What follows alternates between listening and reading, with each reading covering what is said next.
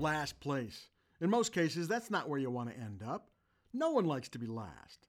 No one gets up in the morning thinking, I've had a good night's sleep. I'm ready to go out and be last. Hey, you know something? I can think of a time when it makes sense. It's even good to be last. What? When? Give me a break. That's ridiculous. Is it? Are you sure? Take a listen. Okay, Mr. Reed, so I'll expect you at 2 p.m. tomorrow. Thanks. No, but wait. I wanted to ask about... Darn. So a new set of tie rods and kingpins comes to $159.90. Will there be anything else? No, that's it. Okay. Thanks. Oh, rats. I meant to ask about the timing set. Well, I'll just ask the next store I call. Now, did you hear that? I mean, do you see what I'm talking about? Yeah. In each case, the consultant hung up first. He assumed the call was over, but it wasn't. The customer needed more.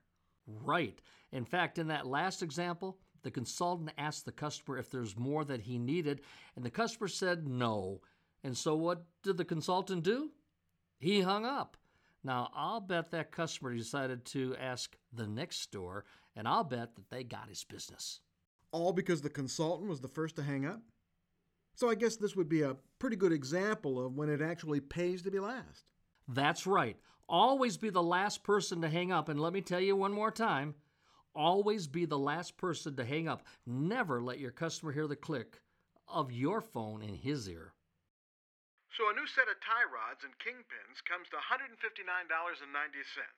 Will there be anything else? No, that's it. Okay, thanks.